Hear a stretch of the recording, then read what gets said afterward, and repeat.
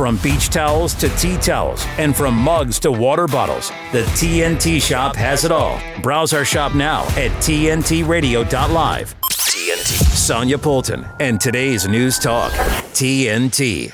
And hello and welcome to the Sonia Poulton Show. On today's News Talk, TNT, how the devil are you all doing?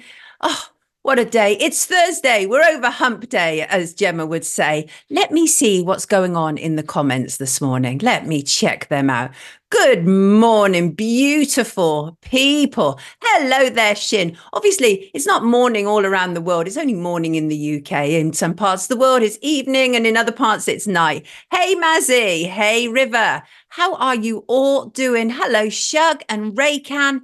Absolutely wonderful to have you glorious people here with me. Thank you. I appreciate that very much. Now, what's on the agenda today? Well, I want to talk about what's coming up this Monday, January the 29th, 2024, where researcher and filmmaker Richard D. Hall will be at the High Court in London for a hearing that is scheduled to start at 2 p.m. Time allowed is 2 hours and 30 minutes, and the hearing will be heard in open court, which means you can be there.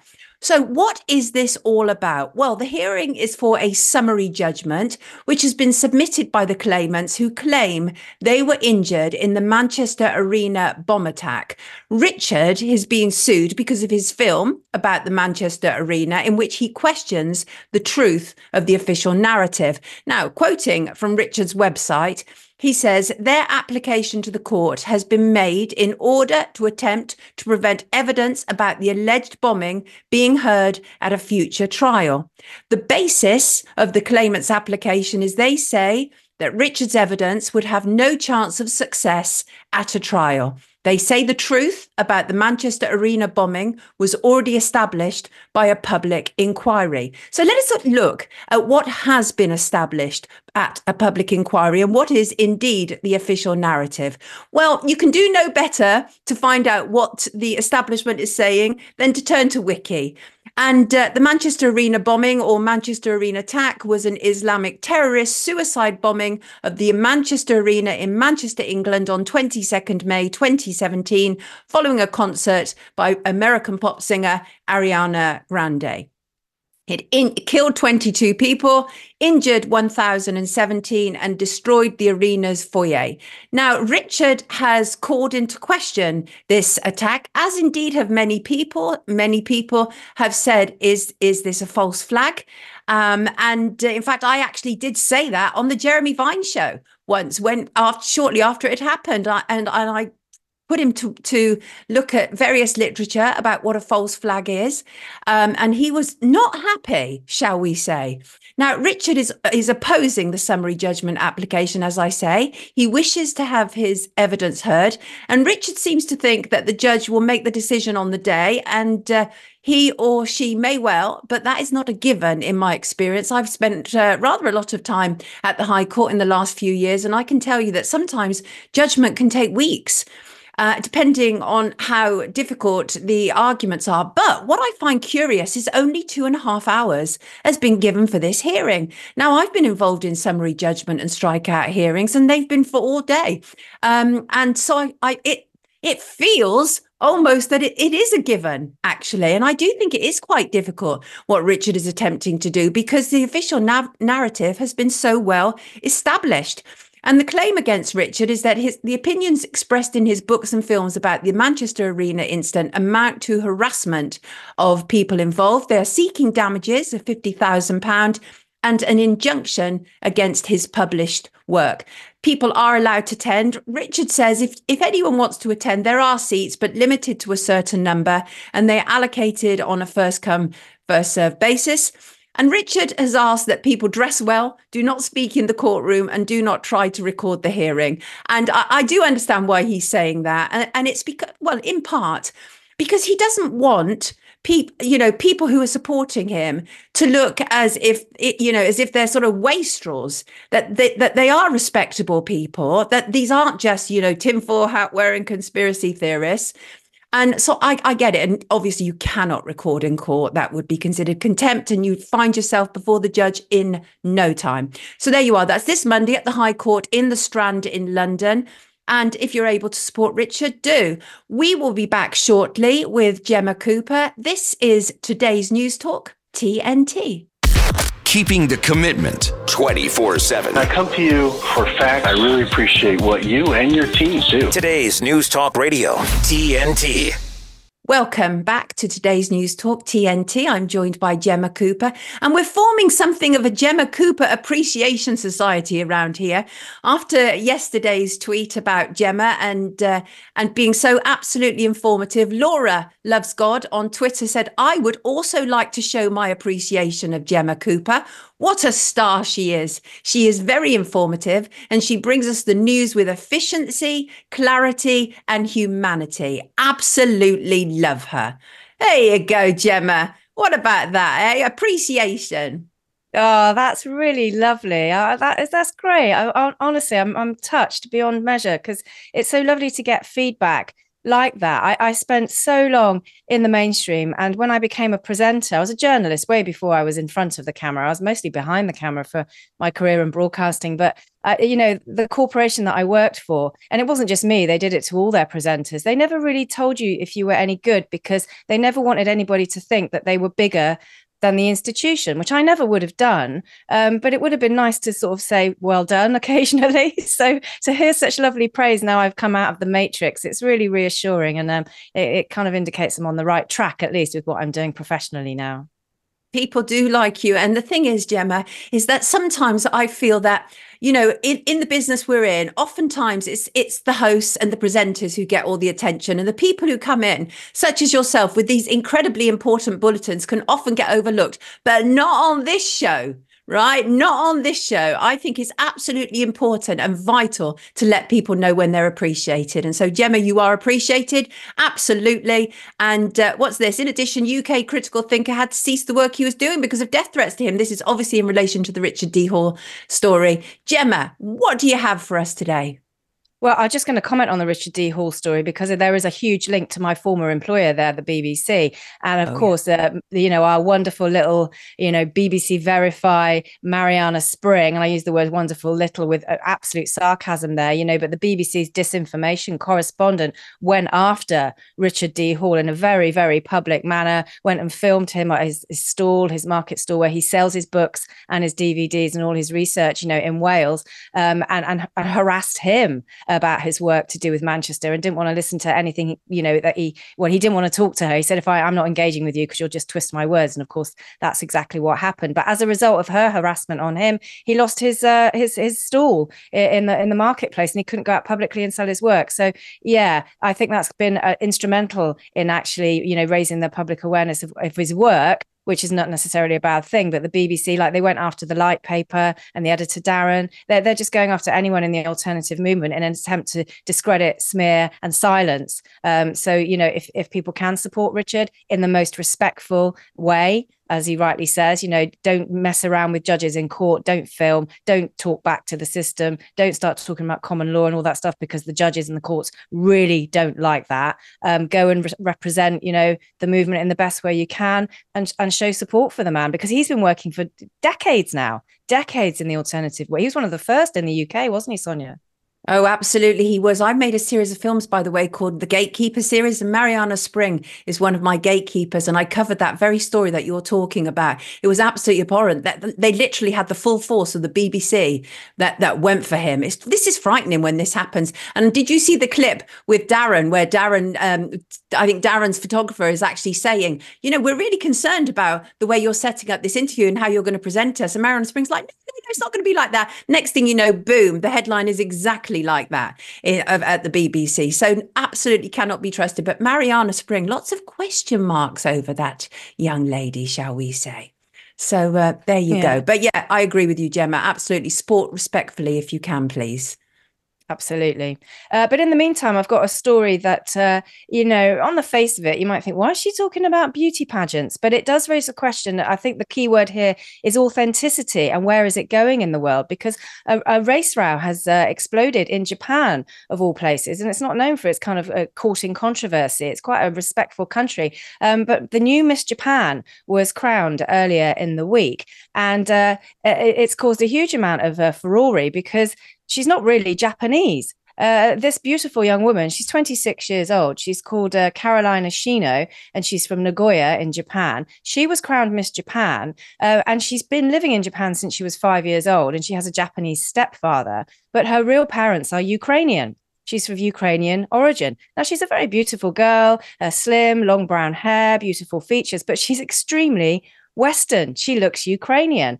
And she was crowned Miss Japan because she's a naturalized citizen, having moved there when she was a child and having a stepfather who is Japanese. But unsurprisingly, this has caused a huge reaction, with many people saying, how can someone with no Japanese ancestry whatsoever be Miss Japan? And of course, on X, on Twitter, which is the way that people express themselves now, and it really sets the tone for kind of, what people are really thinking. Many are saying this decision is obviously political. It's linked to Ukraine, and also, our Western looks preferred over the whole of the Eastern and Asian world. One commentator said, if she was born Russian, this is clearly a political decision, because if she was born Russian, she wouldn't have won this competition. No, not a chance. And this criteria for winning Miss Japan is obviously a political decision, and it's a very sad day for Japan. Other people are saying Japanese people are definitely getting the wrong message when a European is called the most beautiful Japanese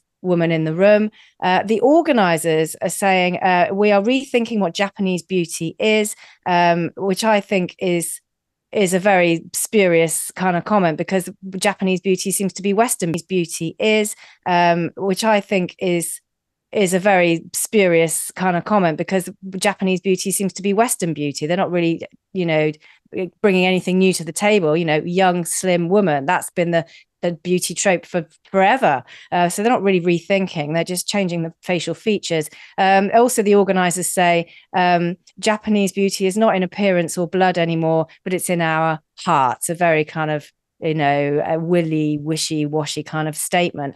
The girl herself says she's absolutely filled with gratitude to be crowned Miss Japan. She says since moving to the country, she's had to face many barriers to being accepted as Japanese. She says she feels she's Japanese in speech and mind. She's fluent in the language. And as Miss Japan, she wants to create a society where people are not judged by appearance. It just seems to me there's some kind of weird culture sweeping the world where be anything but what you really are. We're seeing it in the trans movement that, women are really men now. And we're seeing it here that, you've got the Miss Japan competition. Well, we'll give it to a European, we'll give it to a Westerner. It seems that there's great lengths to stop kind of authenticity shining through, and the real kind of you, or the real culture, or the sex that you are. It's all being swept away, and this kind of like attempt to derail what's really real in our culture. And this woman is not Japanese. She's not Japanese. I'm sure she's a very nice woman. She's a very beautiful woman,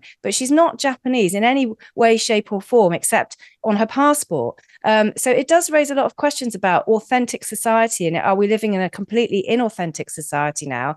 And I don't think she's going to have her crown taken away from her, not by a long way. And I do agree with a lot of the comments. I think this is possibly a very political decision. She's Ukrainian. If she was Russian and she looked like a Russian, would she be winning Miss Japan? I doubt it personally. I don't know what the organizers would say. They're not here to defend themselves, but it's caused a huge storm. And if you look at the picture of the lineup of the 5 finalists, it almost looks like she snuck in under the back door, and she kind of is there by mistake, just because her looks are so different to the other 4 women that she's standing on the podium with. See, that is interesting. It's made me think of so many things while you were talking there. And it was interesting that you raised up the issue of transgenderism, of course, because we've seen this plethora of men who have won women's beauty competitions. I think Miss Universe was one of them. And there have been a number of others as well. But I think the issue of authenticity is really important here, because many of our beauty standards now are back to front, obviously. The Kardashians, arguably, so, love them or hate them, and I'm definitely in the latter category. But the Kardashians arguably have had such a huge influence on so-called beauty standards. And that obviously sweeps all across the world. And I mean, it is interesting, isn't it? This westernized idea is supposedly supposed to be a standard of beauty, whereas with the Kardashians, what they've done is they've actually taken a black aesthetic. And so they've created this sort of amalgamation of westernized beauty, very thin noses, because they, none of them have the faces that they were born with. And Chloe in particular has had her nose really kind of very, very tweaked, much like the Jackson family did. But I think it is really interesting. Are we not allowed to be ourselves anymore? And I do actually tend to agree. This sounds like a political message taking place here. As you say, would they have crowned somebody from Russian descent? I think not. So, but also beauty competitions. What are they really all about? And this idea of, we're not worried about the beauty standard anymore. It's all about what's going on inside. Well, don't be in a beauty competition then. But the beauty competitions that I object to most of all are child pageants, Gemma. They're the ones that I really object to most of all because they're just so obscene. But yeah, weird world we're living in. Love yourself, people, right? Love yourself. And I think that's probably the take-home message here. But sounds political to me, Gemma. What do you think?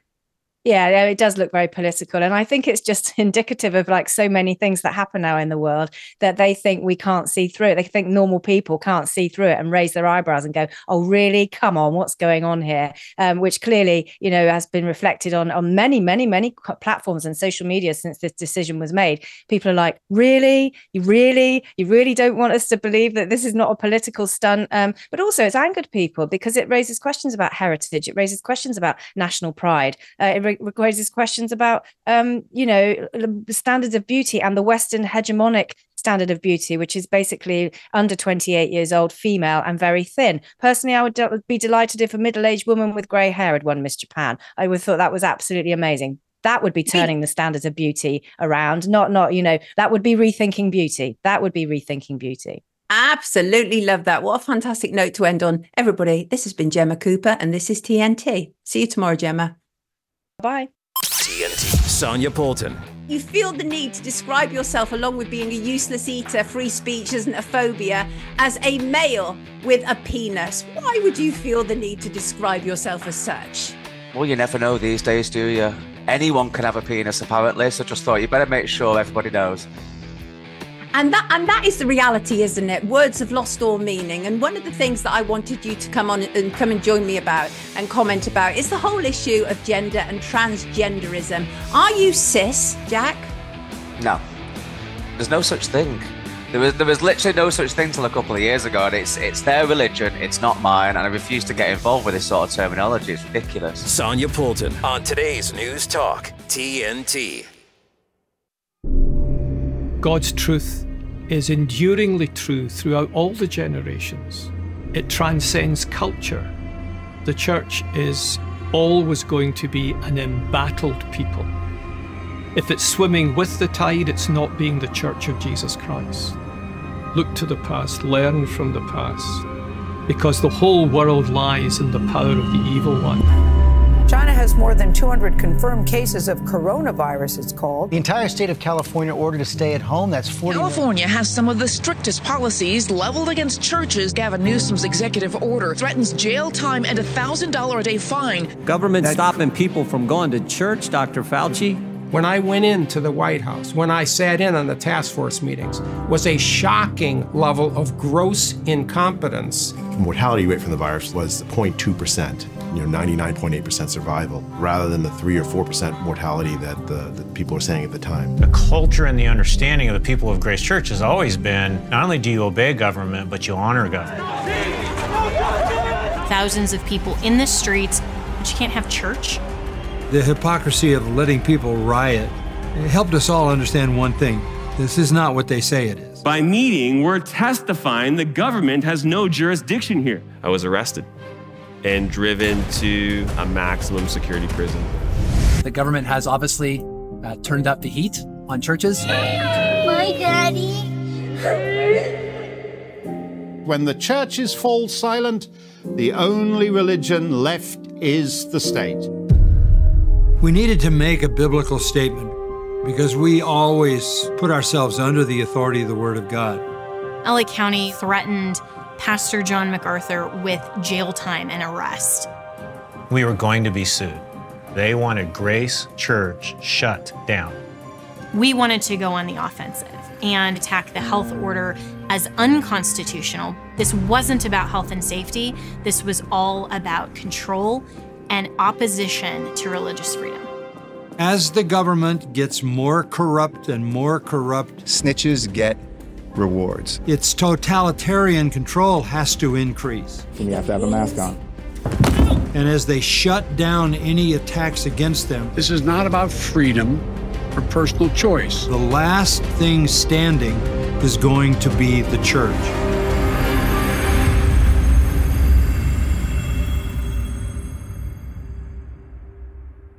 Ladies and gentlemen, today's news talk. News and information. TNT Radio. And welcome back to the Sonia News Show, to the Sonia Poulton Show on TNT. And how are you today? I am delighted to be joined by, well, one of my favorite type of people, an insider and a whistleblower. You can't get better than that. This is Hedley Rees. Hedley Rees is the managing director at PharmaFlow Limited. It's a UK-based consultancy which specializes in supply chain pharmaceuticals and to the life science industries. His previous appointments have included senior positions at Bayer UK, British Biotech, Vernalis, Ortho Clinical Diagnostics, and OSI Pharmaceuticals. He's also an author, and he's here with us today. Welcome, Hedley. How are you doing? I'm doing fine, Sonia. It's nice to speak to you again. I always enjoy these conversations we have, and I'm ready to sort of tell you what you need to know. Well, I love that. That's my kind of language, Hedley. So tell me, first of all, obviously we've talked plenty of times in the past, and you have been raising the alarm since the get-go. You've been concerned throughout the COVID period, and you've been shouting loud about it, not least about how compromised so much of government is, pharmaceuticals. But tell me, why have you been so outspoken and troubled about the COVID vaccines?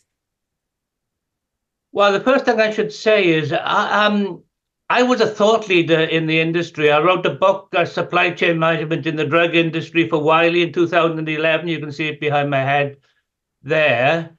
And I was known as a modernizer, wanted to change things so that the industry worked like other sectors where they put their customers first and they had a strategic approach to supply chains. And I was very well known. And what I was saying was the industry didn't like, but I was able to say it because they knew I was right. So when COVID came along, the first thing that struck me was that they were, when I say they, I mean Pfizer, BioNTech, Moderna, and AstraZeneca, not AstraZeneca, but the frozen vaccines. They were shipping vaccines into vaccination centers at minus 70 degrees C or minus 20 degrees C for untrained, unqualified people, willing and able, but unqualified, to do the final manufacture. So thawing vaccines is manufacture. It comes under strict regulations that have to be followed. People have to be trained. They have to have standard operating procedures. They have to work to a quality system. These were sterile injectables. And it's well known that you cannot even test a sterile injectable to prove it's sterile. It has to be manufactured at every stage under sterile conditions. So even a test wouldn't tell you if that vaccine was safe to put in the patient. As it happened, there were no tests anyway. So that was the red flag that appeared straight away. But of course, on top of that, the timescale was unbelievably, it wasn't just quick, it was suicidal. This rolling review that they used only looked at the clinical time frame. The main rate determining step with vaccines or any biologic or small molecule product is the supply chain. How it works that you make a very small quantity, 10 kilos, 10 liters, and you test it only in animal models. but it has to be, you have to test what the supply chain produced. It's no good getting something tested in the lab if it wasn't actually what was produced. And if you can prove that safe, and it normally takes about 3 years, then you can go into studies in humans. And for studies in humans, you have to work to very tight quality standards. It takes a long time. It's called good manufacturing practice and good distribution practice. And typically to go through all the stages of clinical trials from phase 1 to phase 3 takes about 7 years, because then you have to prove that the drug that's being manufactured is properly tested for safety. And if you increase the scale from 10 kilos to 50 kilos, you have to repeat the safety testing at that scale. You can't just say, well, it was safe at 10 kilos, so it's going to be safe at 50 kilos, because the molecular structure can change. And none of that was taken into account when they scaled up. So it's highly likely that these drugs would have what they call polymorphed into a different drug, and could well have caused injury for sure, and deaths as well. So, let me just stop that there, Hedley, because this is so serious what you're saying. We are just going to go to the news headlines, but we will be right back with Hedley Rees. This is unmissable. TNT Radio News. I've got news for you, baby. I've got news for you, baby. News. Matt Boyland here with a quick look at your TNT headlines. Tensions over border security are threatening to explode in the US as red state governors start mobilising support behind the state of Texas.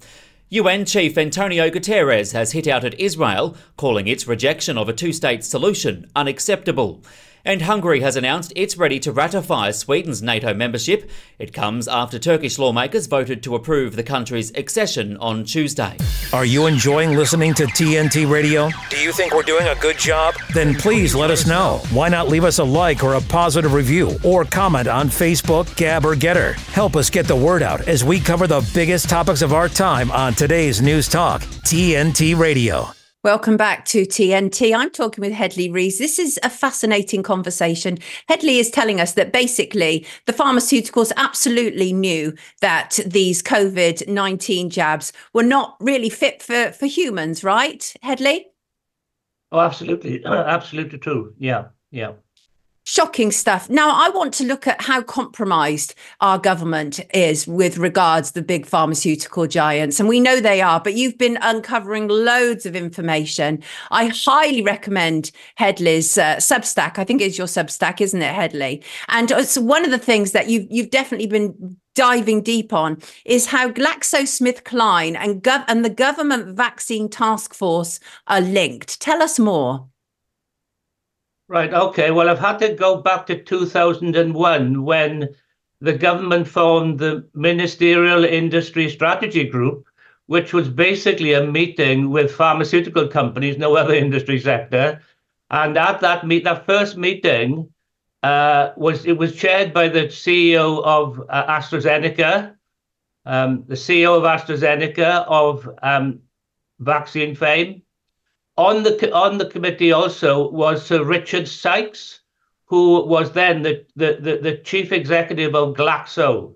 So Glaxo subsequently merged with Wellcome to become Glaxo Wellcome, and then it merged with SmithKline Beecham to become Glaxo-SmithKline. Sir Richard Sykes masterminded both of those mega mergers, $70-80 billion mergers. He was at this first meeting in 2001, and the minutes are on in government archives. And the conversation was really with government. Look, pharmaceutical industry, if you can help us get up the life sciences pole so that we are number one in the world, we'll both benefit. That was, if you summarized it, that's what it was. And they met every year from 2001 onwards, at least once a year, sometimes twice a year. And in 2012, 2013, I became part of this because I helped the Office for Life Sciences get a UK Advanced Manufacturing Supply Chain grant for a company in Oxford called Oxford Biomedica.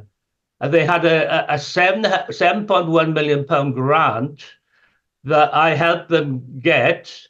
I had a little bit of interchange with government after that, but then I left the scene because Oxford Biomedica basically fired me and government didn't want me. But they kept, and Oxford Biomedica was a gene therapy company, still is a gene therapy company. And I didn't think a lot more about it.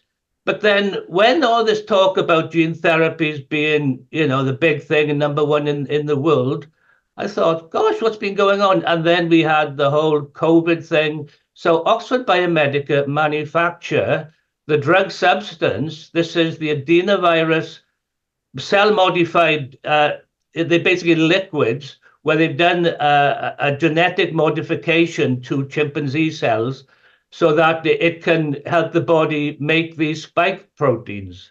So it's a slightly different technology to the Pfizer and Moderna vaccines. I call them vaccines, but the effect is the same. Is the same thing.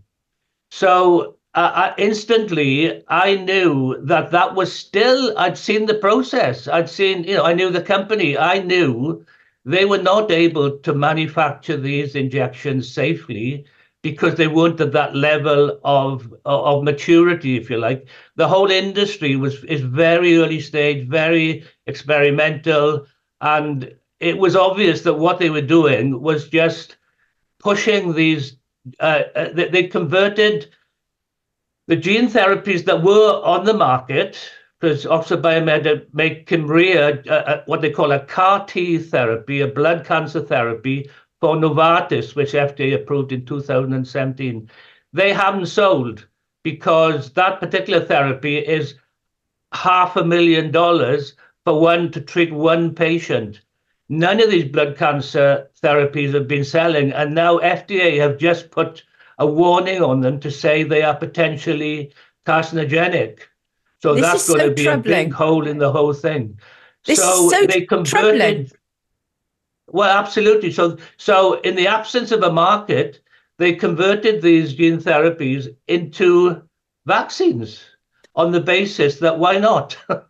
Well, we know a million reasons why not, but you've pointed out other very serious compromises that are taking place here. So, for example, Sir Jonathan Simons, who was appointed chair of the board at Glaxo-SmithKline in September 2019, he has also been made an economic advisory council member by the British government. So that's really troubling. And one has to wonder what is going on here. And I want to take things slightly darker, if I may, here, Hedley, and you've certainly gone there in your writings, and that is about a depopulation agenda.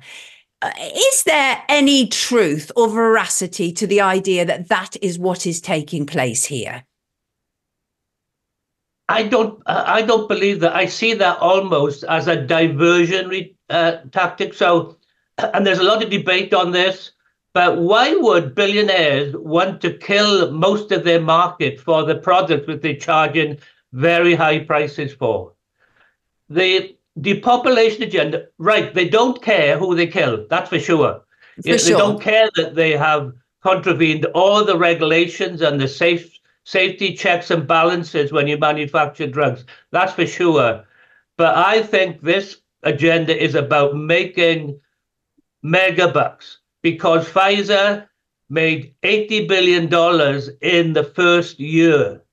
Now, they've made that by selling these vaccines to the population. So I'd ask the simple question, if they kill 90% of the population, who are they going to sell their drugs to? There's common sense tests.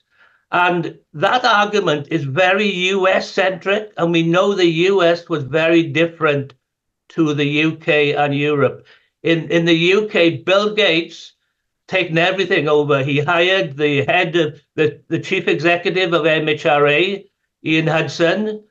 He has been the linchpin with the regulators in approving these injections, even though they haven't been properly reviewed and evaluated by experienced regulators. We know the European Medicines Agency raised concerns those concerns were raised by what you would call the supply chain people, the people who knew there were issues with this. They raised the concerns and they were just stamped out. And those concerns still exist. And the UK has gone even further. It's now made it okay for hospitals to make these gene therapies themselves in a hospital pharmacy or in some other capability. I've got the evidence. You can see behind me there the MHRA good manufacturing and distribution practice regulations for what they call these advanced therapies, which are gene therapies or advanced therapy medicinal products.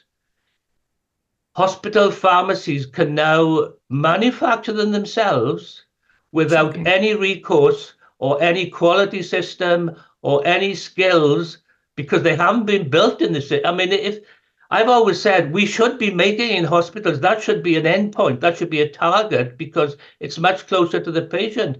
But you have to transfer in the skills, the competencies, the equipment, and that whole thing before you do it. And that's the next book I'm writing for Wiley, which will be out in the summer, which is called Transforming the Pharmaceutical Supply Chain, which will be an academic publication, 300 pages in color, to inform doctors, lawyers, investors in how you could develop the supply chain so that this industry becomes like other industries, like the airline industry, where they have to observe proper safety standards. Sounds fair enough to me. Listen, I want to say I thank you very much for joining us today. It's always much appreciated. I love how candid you are. Everybody, this is Hedley Rees. He is, well, as I say, an insider, a whistleblower, and somebody who knows his stuff. Don't go away. We will be right back on TNT. Hi. I'm your retirement fear. But don't be scared. You're still in pre-retirement. Pre-retirement? Does that mean I have more time to plan? Precisely. Here, this is pretirement.org. Retirement savings options? Potential tax breaks? Yep. Boo. Oh, I could build up savings for my side hustle. This isn't scary. I'm doing it. You got this. Visit thisispretirement.org for free resources to help you customize your action plan. Right. I've got cancer. I've been trying to tell the rest of you, but no one's listening. And I don't just mean you, ears. Eyes. Would you look in the damn toilet for once? Hands. Roll those sleeves and take a sample. And legs. Trot off to the doctor to get me looked at. Because bowel cancer can be successfully treated when detected early. Now look who's finally woken up. I didn't ask to be thrown in the streets with nowhere to go. I didn't think I'd survive. But I did ask for help, and Covenant House was there for me. 1 in 10 young adults will experience a form of homelessness this year. For these kids who didn't ask to be put in this unthinkable situation, Covenant House is there. Covenant House helped me break the cycle of homelessness in my family. They gave me the love that I needed. Over 2,000 young people will sleep safely in a Covenant House bed tonight. When youth who are experiencing homelessness have a hot meal, a safe place to sleep, medical care, and love, they can overcome heartbreaking challenges and have a brighter future. They just really genuinely just wanted to help me succeed, and I'm succeeding. I'm a speaker, I'm an author. Covenant House really helped me and really helped mold me into the woman I am today. If you or someone you love is asking for help, go to safeplacetosleep.org today. TNT. Sonia Poulton and today's News Talk, TNT. And welcome back indeed to the Sonia Poulton Show on today's News Talk TNT. Now, I have a question to ask, and that is, first of all, are you aware that Sikhs around the globe are being targeted, murdered, stalked, imprisoned all across the globe? And my question is, why is the UK silent when Canada and America are speaking out? To answer this question, I'm joined today by Deepa Singh, who is a Sikh activist from Sikh Youth, and also Dabinderjit. I apologise. I'm giving who is via Sikh Federation. And these really vital questions, because the truth is, I don't see this asked enough. So what is really going on here? Deepa, let's start with you. You've talked to me about how you were recently stopped at a UK airport on Christmas Day by UK counter-terrorism unit. What was happening? What was that about? What reason did they give you? So, morning, Sonia. So basically, as a combat wounded veteran, I know how hard it is to come home and build a meaningful life. When I was in Iraq, our vehicle was hit. A rocket-propelled grenade exploded right under my seat. Traumatic brain injury, a fractured pelvis, severe burns. They didn't think I was going to make it. I had to learn to walk again and live with the scars, both visible and invisible. DAV helps veterans like LaToya get the benefits they've earned. They help more than 1 million veterans every year in life-changing ways. With DAV on my side, I was able to pursue my dreams. If my story can touch a heart, it can change a life. My victory is overcoming my wounds so I can help other veterans. LaToya Lucas, may your victories inspire many more. Support more victories for veterans. Go to DAV.org. Take us back in time. And who was Mike Flynn? He was the National Security Advisor to the President. Why is it that they go after me so hard? Why me? Why does Barack Obama only talk about two people, to the incoming President of the United States? When I was sentenced, the judge says, "You have been convicted of lying to cover up for Donald Trump." To which I say, cover up what? Russian collusion? There was no Russian collusion to cover up. We see in today's current scenario with President Joe Biden, who came in with high expectations, that he has been viewed as divisive. And we're committed to advancing transgender equality in the classroom. The liberal media say, well, this is his love for his son, and yes, he's going to protect his son. But let me tell you, a lot of fathers love their sons, but their sons had to go to jail when they broke the law. This moment, people see a lot of those telltale signs of a far left drift to the country. Whether you're talking about socialism or you're talking about communism, socialism is just a kinder cousin of communism, but the goal is the same, for the state to have control of every aspect of your life. We have multiple hearings on different agencies that have actually just gone rogue. They took fewer men in the takedown of El Chapo than they did to arrest me. And Comey went back to his organization and brought his other thugs together to basically give them the ground rules. Okay, here's what we're gonna do. And now I need some ideas about how to execute this, basically this act of treason. I think we all know, James Comey, that you're a great storyteller because you made up the entire story about Crossfire Hurricane. So it's really fitting that a criminal like yourself wrote a crime novel. Do you remember me? Remember me from your book signing? It doesn't matter whether they're Republican or Democrat. People will sell their soul to obtain an ounce of political power in Washington, D.C. I don't even know that draining the swamp is the appropriate metaphor anymore after what we've seen these last 4 years. We need basically an exorcism in Washington, D.C.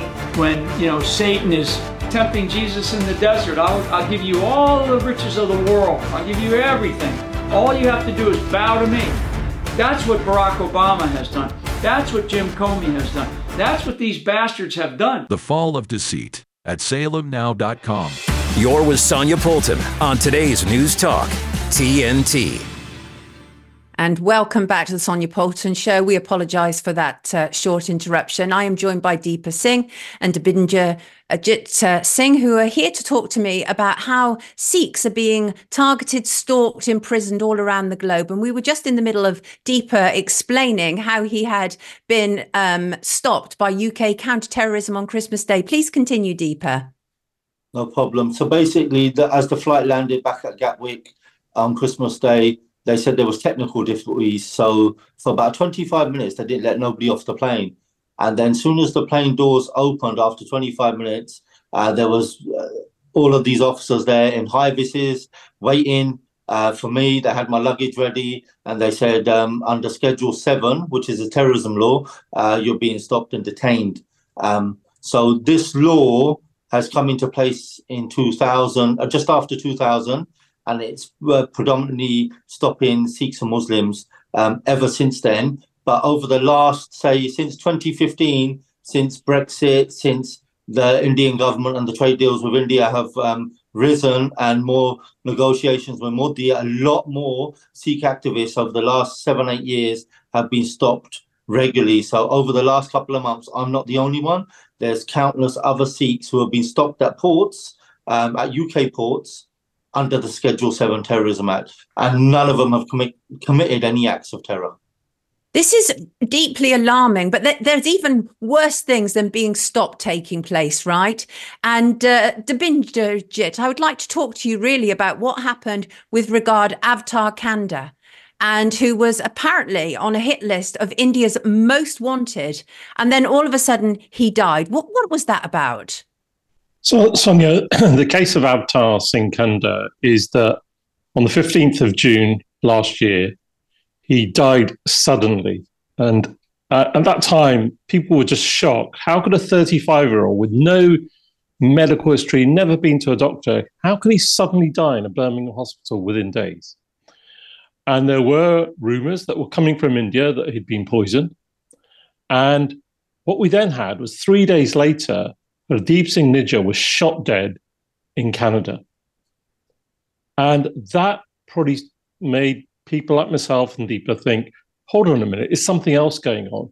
And then we had the case from the US when the Department of Justice unsealed an indictment which basically said Indian government employees were directing assassination plots. And the indictment actually talks about 2 or 3 targets a month in the diaspora. Now, if India has embarked on a policy of eliminating Sikh activists in Canada, the US, the UK, maybe Australia, the point is the Five Eyes nations that I've just mentioned, if you add New Zealand, really need to be thinking, has the Indian government completely changed its policy? And what I wanted to say, Sonia, just for your viewers, this year marks the 40th anniversary of the Sikh genocide in 1984. And I was born in the UK. I was a teenager at the time. But a lot of people older than me, are in their 80s, 70s, and 60s. And they're still vocal about, what happened to the Sikhs 40 years ago. But it's actually younger people like Deepa who now, I think the Indian government really fear that here are people that perhaps weren't even born in 1984 or were very young. And they seem to be resorting to actually carrying out assassinations. And they've taken a page out of the Russian assassination sort of book, because they're doing things which we'd never heard of from the Indian state. Now, what is this actually about? Because there were people out there saying, well, okay, but why? Because there always has to be a motive and a reason, right? So is this actually about activists who are calling for the creation of a separate state? Is that really what we're talking about here, or is there something else going on? So, Sonia, if I just pick that up, and I'm sure Deepa will come in. As I said, if you look at Sikh history, it goes back about 550 years ago. It's a faith that grew up in the Indian subcontinent. The founder of the Sikh faith was born in Pakistan, as it is now. And basically, the Sikhs had their kingdom. They had their kingdom for 50 years. And following the Anglo-Sikh Wars in 1849, the British annexed the Sikh kingdom. And there were treaties. So actually, if you look at more recent history, when it came to creating India and Pakistan, which is what Britain did, they divided the Sikh kingdom between the two countries. Now, nobody talks about partition in 1947 and the fact that Sikhs were divided down the middle. And just saying these numbers is amazing. Over 1 million people lost their lives. We're talking about what's happening in Gaza or Ukraine. Can you imagine 1 million people losing their lives and 20 million people being displaced? Now, that was a direct result of, I would say, the British and the current rulers of India and Pakistan. So this whole notion of a Sikh independent state has been there because it's existed in the past. Right. And Clement Attlee, the Labour Prime Minister in 1947, actually offered Sikhs a homeland separate from India and Pakistan. And the Sikh leadership at the time chose to go with India. But India just broke all the promises. For example, tomorrow marks India's Republic Day. The first constitution of India, published on the 26th of January, 1950, actually just penciled out Sikhs as a faith in India. And so Sikhs have never signed up to the Indian constitution. Now, this just gives you a sense of background that actually it's perfectly legitimate to peacefully campaign for a homeland in the UK, in Australia, in Canada and America. But the Indian authorities of today feel that they can go to those countries and silence people by literally killing them. Shocking stuff. I mean, Deepa, what shocks me is there are claims around Avtar Kanda, including from his own mother, who believes that he was poisoned by the Indian government. Well, we're talking about poisoning by the Indian government in a British hospital. Deepa, this is very serious stuff. This is allegations of complicity. What do you think about that? Definitely. And the guys who are doing the investigation from the community perspective, and Dabinderjit will know himself, that West Midlands Police blocked every avenue of any thorough investigation. Even when the family said, even when the community have said, speak to his close associates, speak to his family, there was nothing done. And every avenue of an investigation of postmortem was blocked. This is just, no wonder you're concerned. Deepa, you do have concerns for your own safety, don't you? Of course we do. We have concerns for everyone's safety. And most importantly, we got concerns for our brother who's in India, Jagtar Singh Johal. And he's been incarcerated illegally for 6.5 years now. No trial, no conviction. And the UK are silent on it. This should be the conversation on the table. Before any trade deal, he should be returned home to the UK.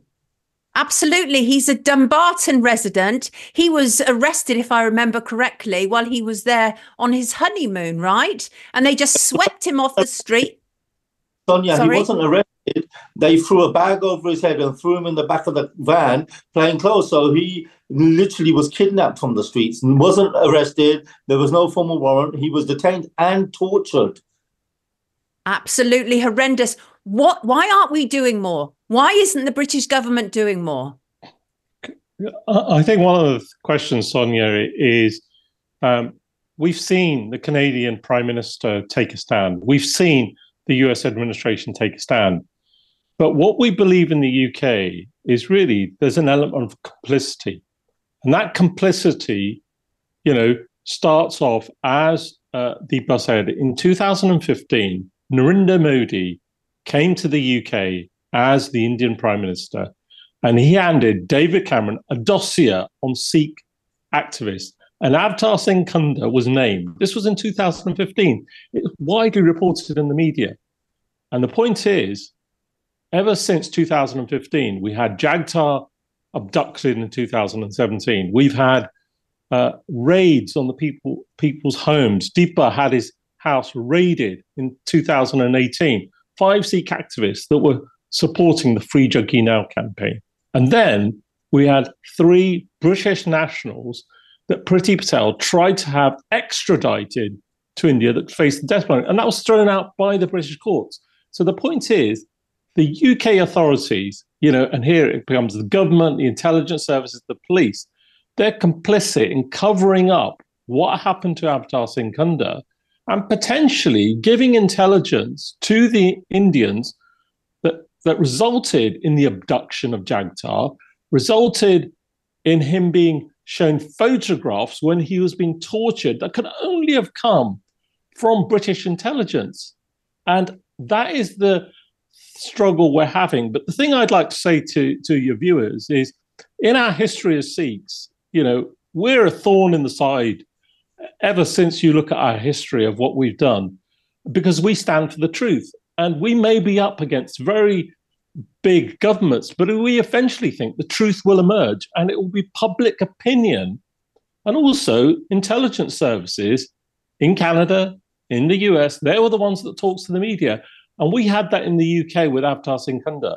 But the UK authorities stamped that out. But the truth will emerge.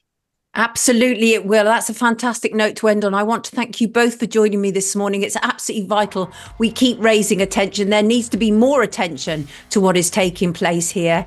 This is today's News Talk, TNT. I want to thank you all for joining me today, for all of my guests, raising vital issues, whistleblowing, and raising attention to injustices around the world. Please stay tuned. Abby Roberts will be up shortly, and I will see you tomorrow. Take excellent care of yourself. This is today's News Talk, TNT.